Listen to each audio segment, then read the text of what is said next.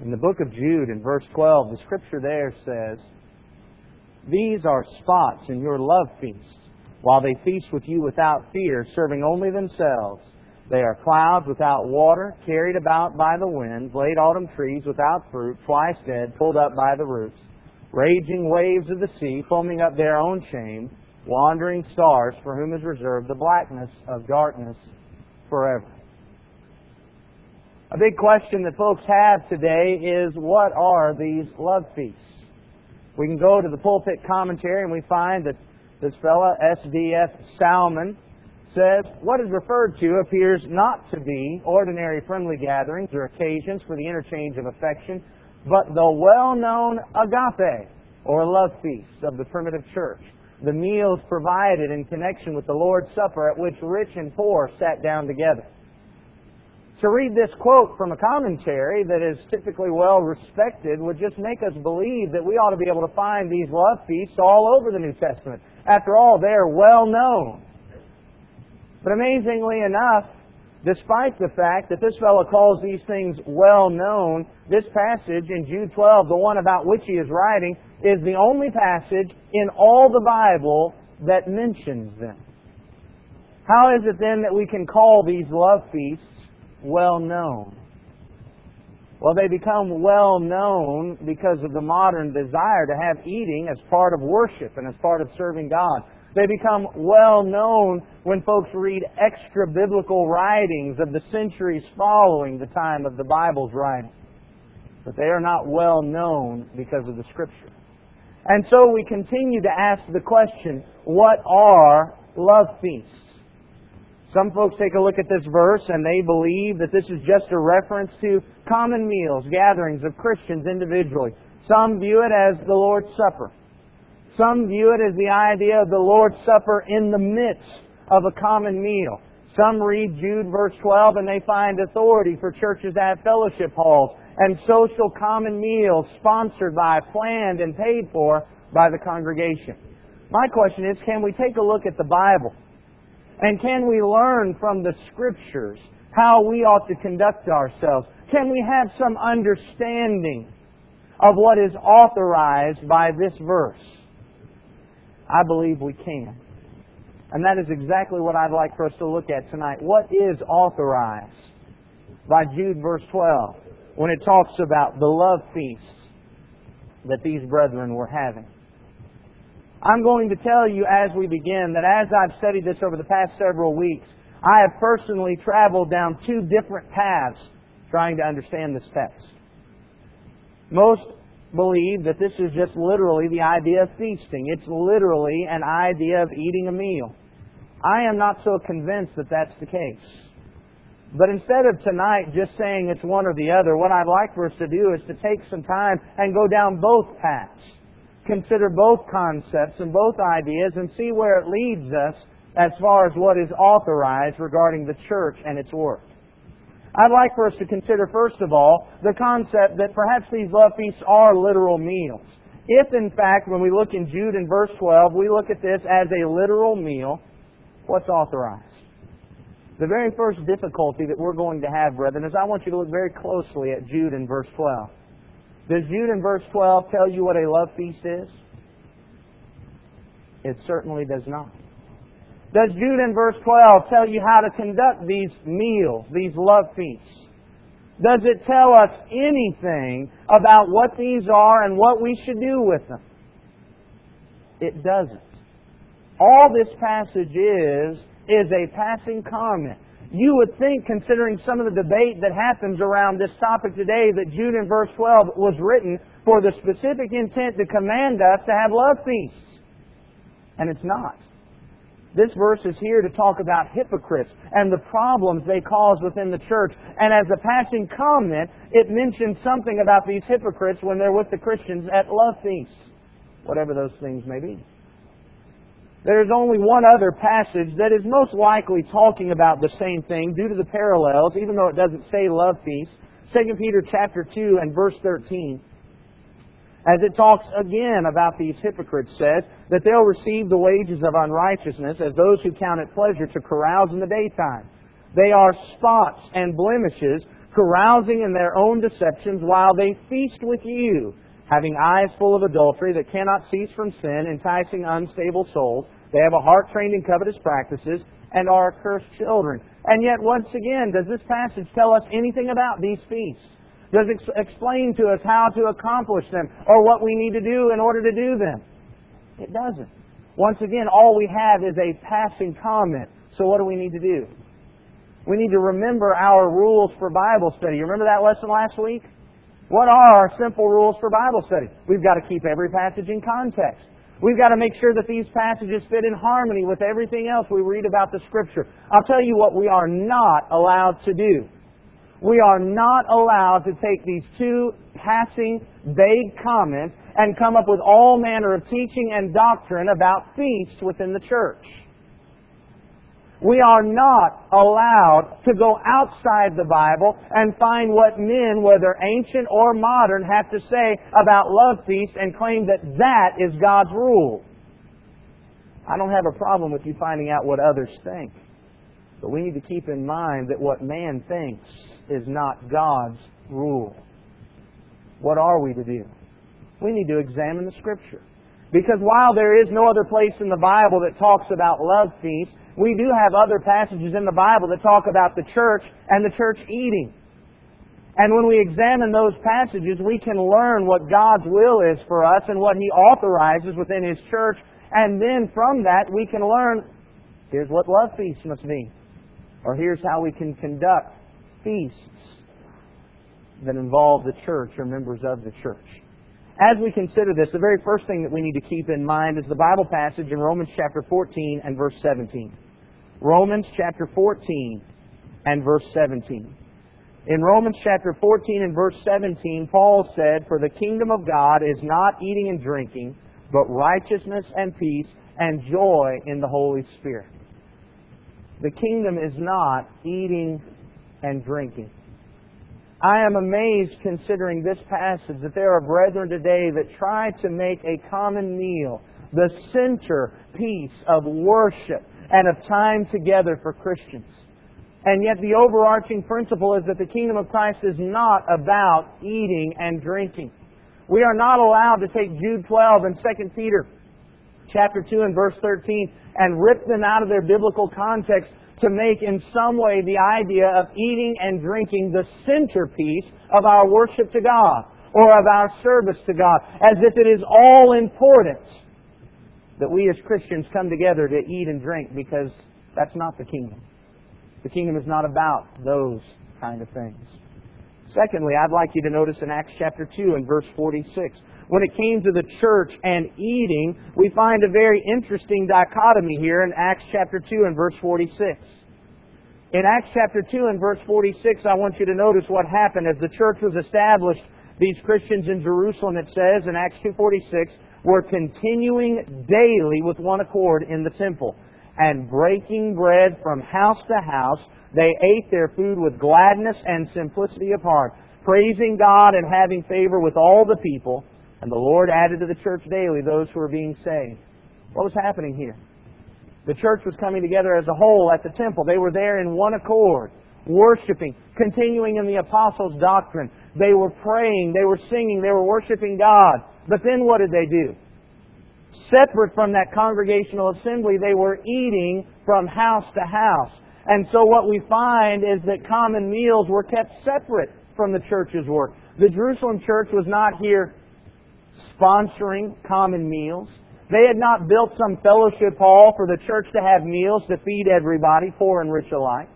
They were not using that to draw folks in so that they would hear the gospel.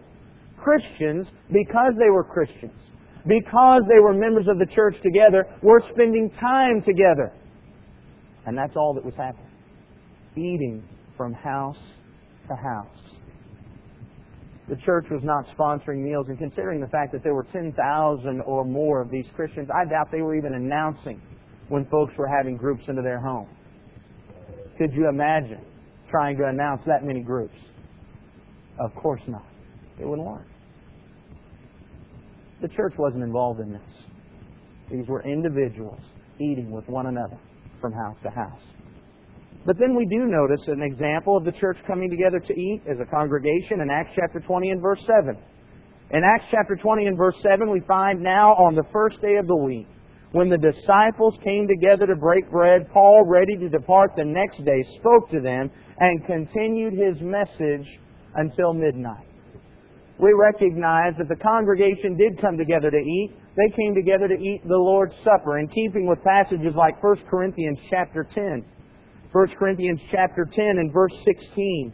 1 Corinthians 10:16, the cup of blessing which we bless, is it not the communion of the blood of Christ? The bread which we break, is it not the communion of the body of Christ?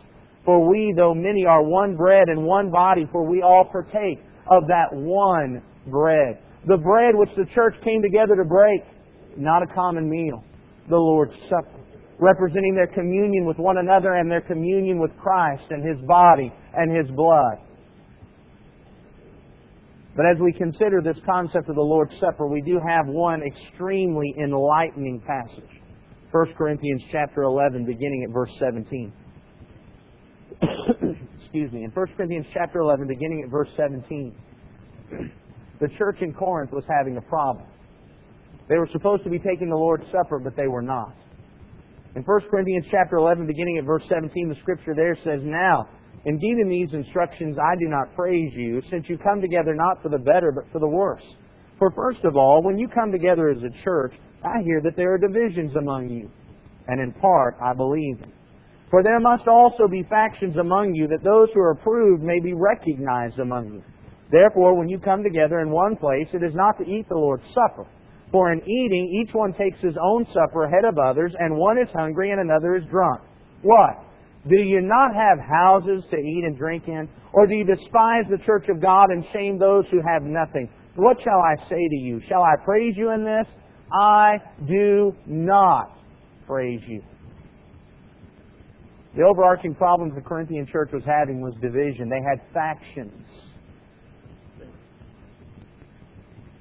And because of these divisions, it was affecting the way that they partook of the Lord's Supper. In fact, very interestingly, Paul said, when you're coming together, it is not to take the Lord's Supper. What these brethren were doing was not the Lord's Supper. They had changed it into something else. In fact, notice what he says. You're not coming to eat the Lord's Supper, but when you come, each one eats his own supper, taking it before others. You see, here's the problem. They were not coming together to honor our Lord and remember His death. They were coming together to eat their supper. And because of this, because of the self-centered way, they're not honoring God but honoring themselves. There were some that were even pigging out and keeping others from being involved in the whole process at all. Paul said, "Do I praise you in this? I absolutely do not." And then he made 3 points, one very lengthy and two very short. But he began in 1 Corinthians chapter 11 and verse 23, 3 points to correct this problem. He says, "I received from the Lord that which I also delivered to you, that the Lord Jesus on the same night in which He was betrayed took bread, and when He had given thanks, He broke it and said, 'Take, eat, this is my body, which is broken for you. Do this in remembrance of me.' In the same manner, He also took the cup after supper, saying, 'This cup is the new covenant in my blood. This do, as often as you drink it, in remembrance of me. For as often as you eat this bread and drink this cup, you proclaim the Lord's death till He comes. Therefore, whoever eats this bread or drinks this cup of the Lord in an unworthy manner will be guilty of the body and blood of the Lord. But let a man examine himself, and so let him eat of the bread and drink of the cup. For he who eats and drinks in an unworthy manner eats and drinks judgment to himself, not discerning the Lord's body. For this reason many are weak and sick among you, and many sleep. For if we would judge ourselves, we would not be judged. But when we are judged, we are chastened by the Lord, that we may not be condemned with the world." Paul's first point was to recognize that when we gather to eat the Lord's Supper, it is about Jesus' death, not about our hunger. As we gather to participate in the bread and in the fruit of the vine, we're supposed to be discerning our head, not our stomach. This is not a meal to fulfill our physical desires. This is a memorial to remind us of what Jesus did. He says, "And if you drink of it and eat of it in an unworthy manner, you will be judged." Keep in mind what it's all about, Paul says. But then he continued in verse 33. He said, "Therefore, my brethren, when you come together to eat, wait for one another." He recognized that if this was going to be partaken properly, it's supposed to be eaten in the assembly, not when the first person shows up and finds food sitting there. I recognize that we might have difficulty understanding this. We eat so sumptuously and live so luxuriously that we would find it hard to believe that folks would make actual meals out of unleavened bread and grape juice. But when you consider the time where this was done, the things that were used for the Lord's Supper were things that were used in common meals. And evidently, brethren were getting there and seeing the food, and they decided to start eating. And were changing it from what it was supposed to be. Paul said this is supposed to be done in the assembly, not when the first person shows up. But then he continued in 1 Corinthians chapter 11 and verse 34. 1 Corinthians chapter 11 and verse 34, "But if anyone is hungry, let him eat at home, lest you come together for judgment, and the rest I will set in order when I come." He said, if you're hungry, eat at home. Notice what he didn't say. He didn't say, if you're just so absolutely starved, you won't be able to wait till the church starts the Lord's Supper. You'll just have to start eating before, then eat at home. He doesn't say, if you're just so hungry, you won't be able to control yourself, then eat something at home first before you have the meal with the church. He says, if you're hungry, eat at home.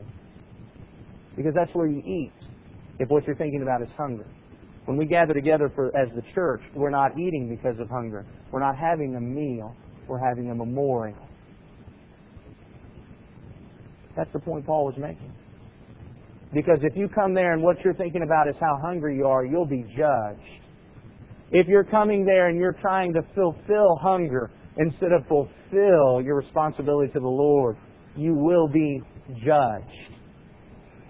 Brethren, I just want you to think about this very clearly. This is not difficult. This is very simple. There's only one passage in all the Bible that ever relates a common meal to the Lord's Supper, that ever connects it in any way, and this is it.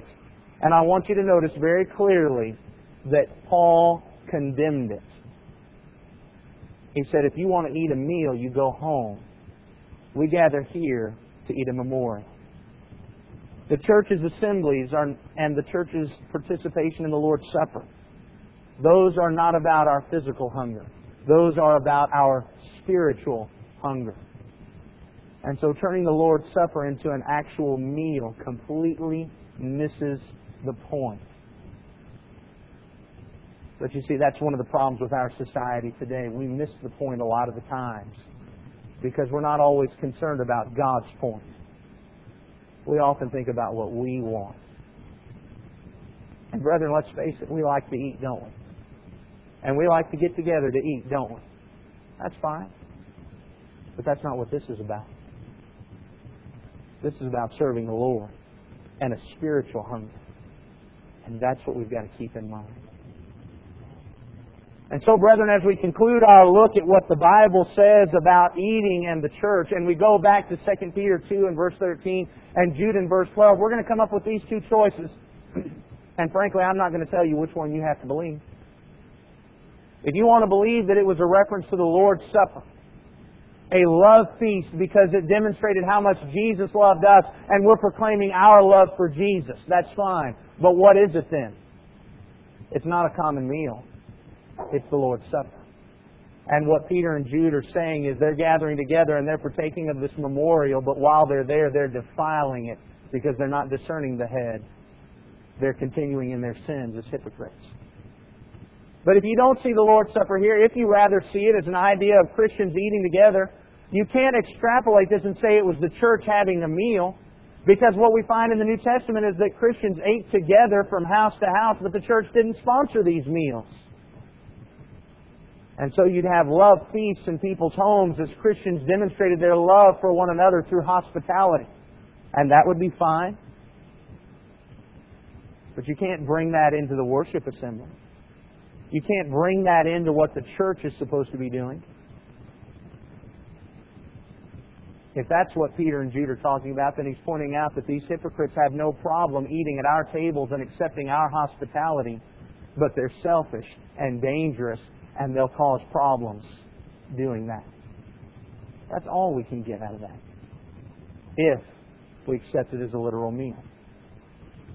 So what's authorized? You believe it's a literal meal?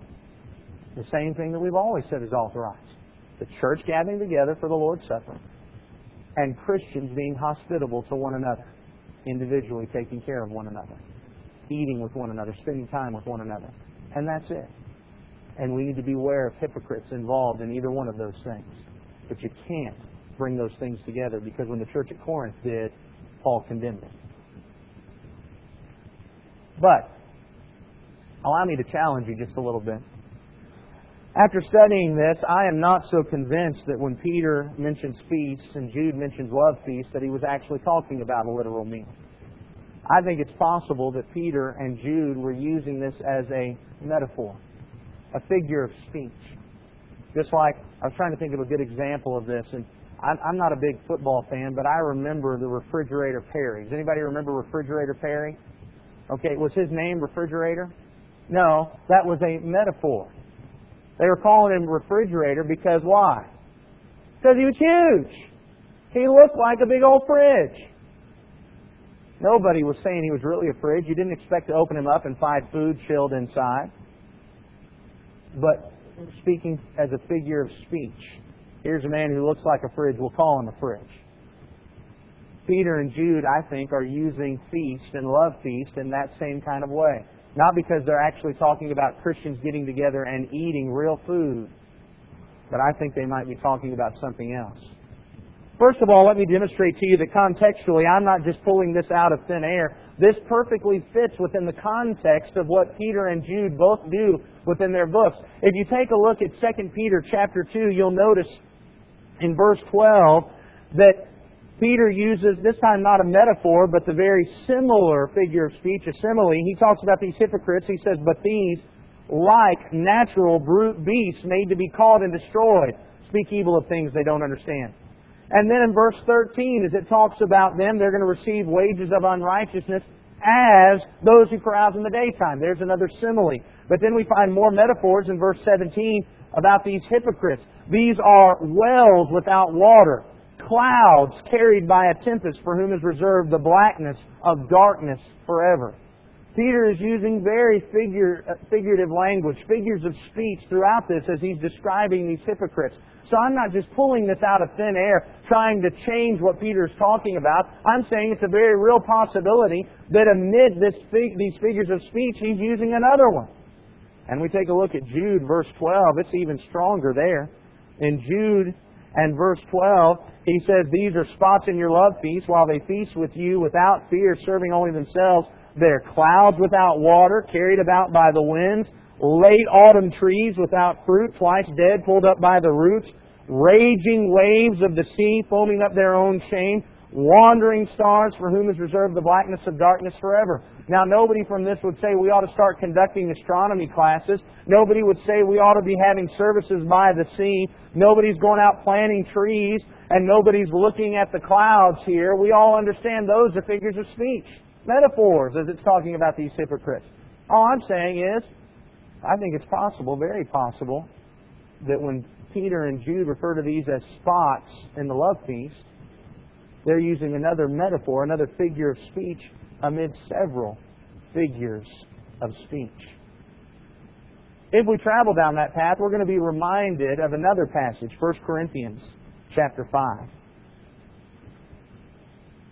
In 1 Corinthians chapter 5, beginning at verse 6, the Corinthian church was having a problem of being in fellowship with an immoral man. A man who was committing immorality with evidently his stepmother. And the church wasn't doing anything about it. But as Paul talked to them in verses 6 through 8 regarding what they should do, he didn't just mention the congregational fellowship and sin. He talked about the Passover feast and leaven. And in 1 Corinthians chapter 5, verses 6 and following, he says, your glorying is not good. Do you not know that a little leaven leavens the whole lump? Therefore purge out the old leaven, that you may be a new lump, since you truly are unleavened. For indeed Christ, our Passover, was sacrificed for us. Therefore, let us keep the feast, not with old leaven, nor with the leaven of malice and wickedness, but with the unleavened bread of sincerity and truth. He calls Christ our Passover. calling to mind the sacrifice of the Passover lamb that saved the Israelites as the blood was sprinkled on the doorposts and on the lintel of their house. He says Christ is our Passover. And then he relates our continued fellowship with one another and with Christ as that continuing unleavened feast that should be taken without leaven. He says Christ is our Passover. And we need to continue in the feast without leaven, getting rid of the leaven of malice, getting rid of that old leaven of sin that we gave up when we became Christians. We need to remove that leaven so we can eat this feast with the unleavened bread of sincerity and truth. But here he talks about a feast, and we all recognize clearly the metaphor here. He's talking about us and our fellowship with one another, and the congregation as it gathers together and worships God and continues in its work and fellowship together and its fellowship with Christ. You've got to remove that leaven out. I believe it's very possible that Peter and Jude are using this very same figure of speech. After all, Peter was well aware of Paul's writings, and in fact he expected the brethren here to be well aware of them. In 2 Peter chapter 3 and verse 15, Peter said, "Consider that the long-suffering of our Lord is salvation, as also our beloved brother Paul, according to the wisdom given to him, has written to you, as in also in all his epistles, speaking in them of these things." He expected these folks to be well aware of Paul's writings, and then when you read through the book of Jude, there's no doubt that it's modeled after the book of 2 Peter. So many things are parallel. I think it's very possible that these writers were using this very same figure and expected their audience to understand it. We just have trouble with it because we have trouble with figures of speech. And we don't see them unless they just pound us right in the forehead. If we keep this thought in mind, and I forgot to reveal that so you could read that going along with what I was saying. The Passover feast uses a metaphor for Christ's sacrifice and our continued fellowship with Him and one another through worship together. If we keep that thought in mind as we look at 2 Peter chapter 2 and verse 13, what do we find? In 2 Peter chapter 2 and verse 13, he talks about these receiving their wages. He says about halfway through the verse, they are spots and blemishes, carousing in their own deceptions while they feast with you. The idea of them being spots and blemishes automatically brings up that idea of the Passover lamb, that it's supposed to be what? Without spot and without blemish. That feast that is supposed to be undefiled brings that same picture to our mind. And then when he talks about these hypocrites carousing in their own deceptions while they feast with you, he's not speaking literally when he says they carouse in their own deceptions. Instead, what we find a picture of is feasting and carousing used as metaphors to point out that while hypocrites appeared to be worshiping with the saints, they were actually deceiving the saints, lusting, sinning, and enticing others to do the same. Isn't that what he says? They're feasting with you, but really they're carousing in their deceptions, having eyes full of adultery that cannot cease from sin. They're enticing unstable souls. They have a heart trained in covetous practice and are accursed children. And so it's very possible. He's just talking about here we are coming together to feast on our Passover lamb, feasting on God's Word, being in fellowship with Christ. And here are these folks that are coming in here with us, but they're deceiving us. They're carousing, that is, living luxuriously in deception.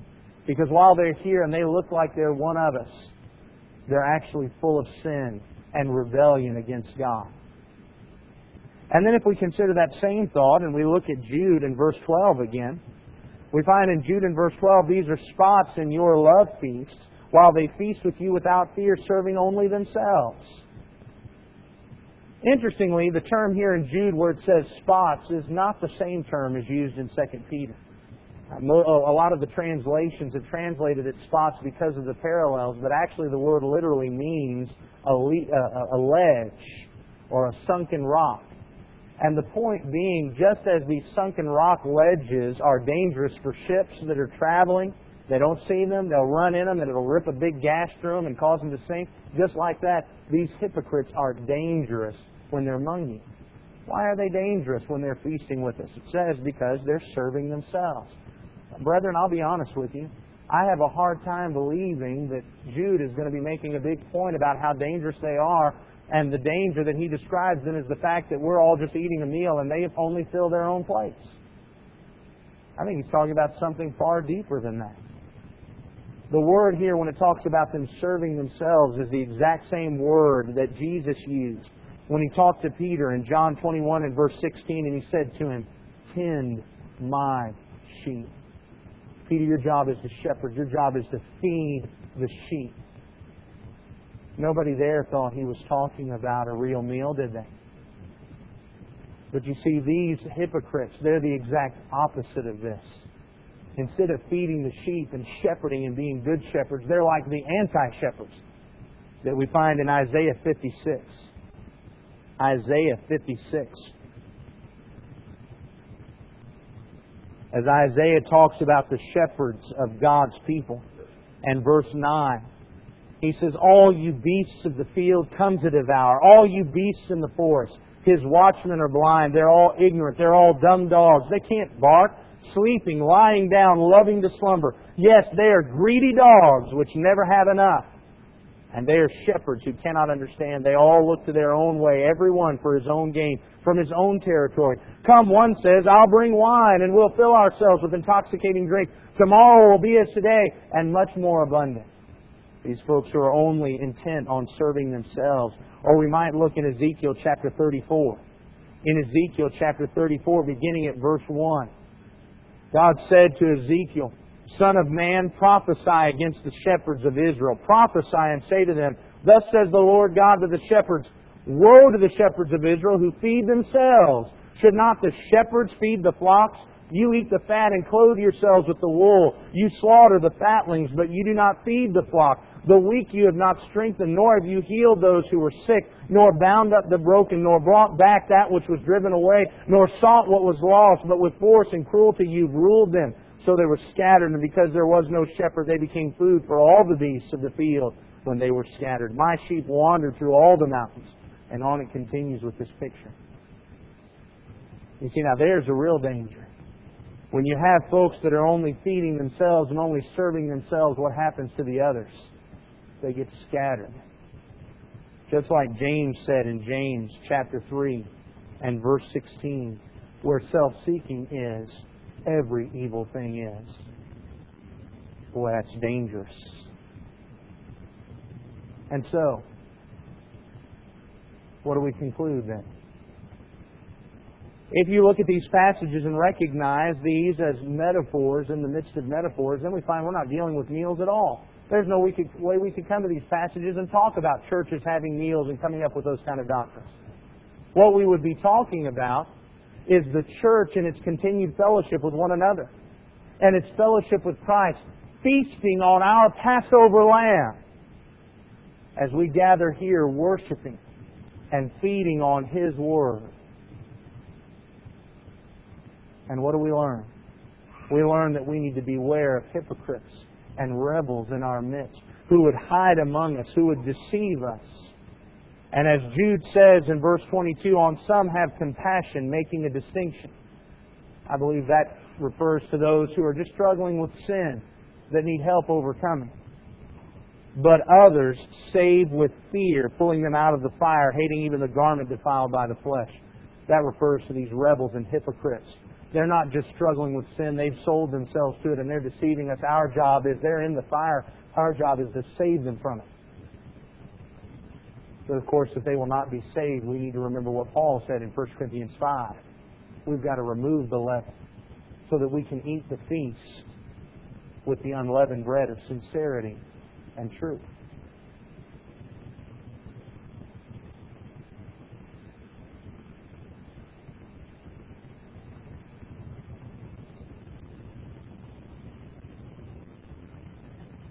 So, these are our choices.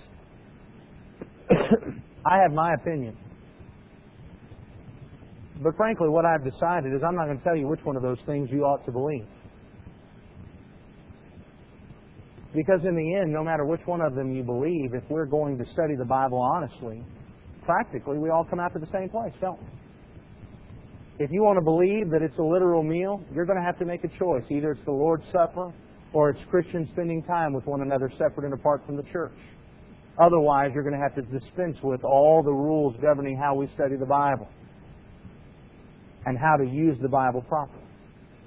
Or if you view it as a metaphor, we're not going to come down to this path of anything other than what we see those other passages saying about eating anyway, are we?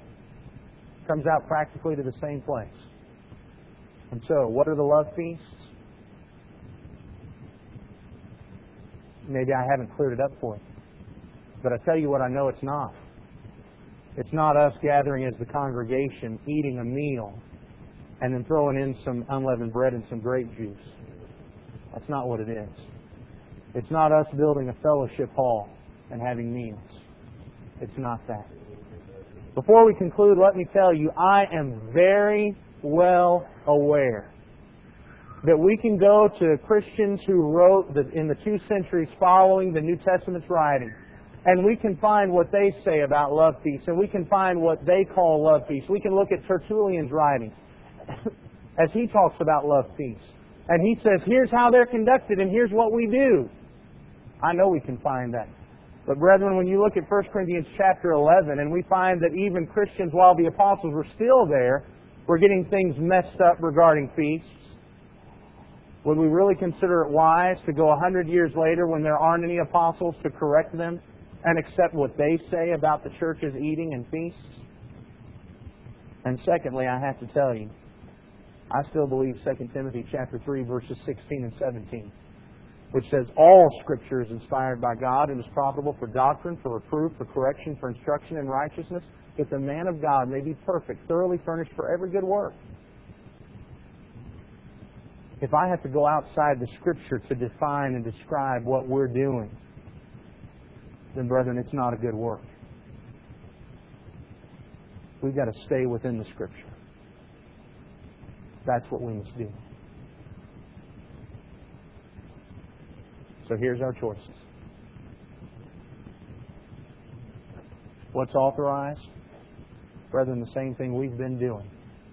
Making a distinction between individual Christians and their responsibilities for hospitality. Not trying to overshadow that by the church taking over, but allowing individuals to fulfill their role as hospitable brothers and sisters.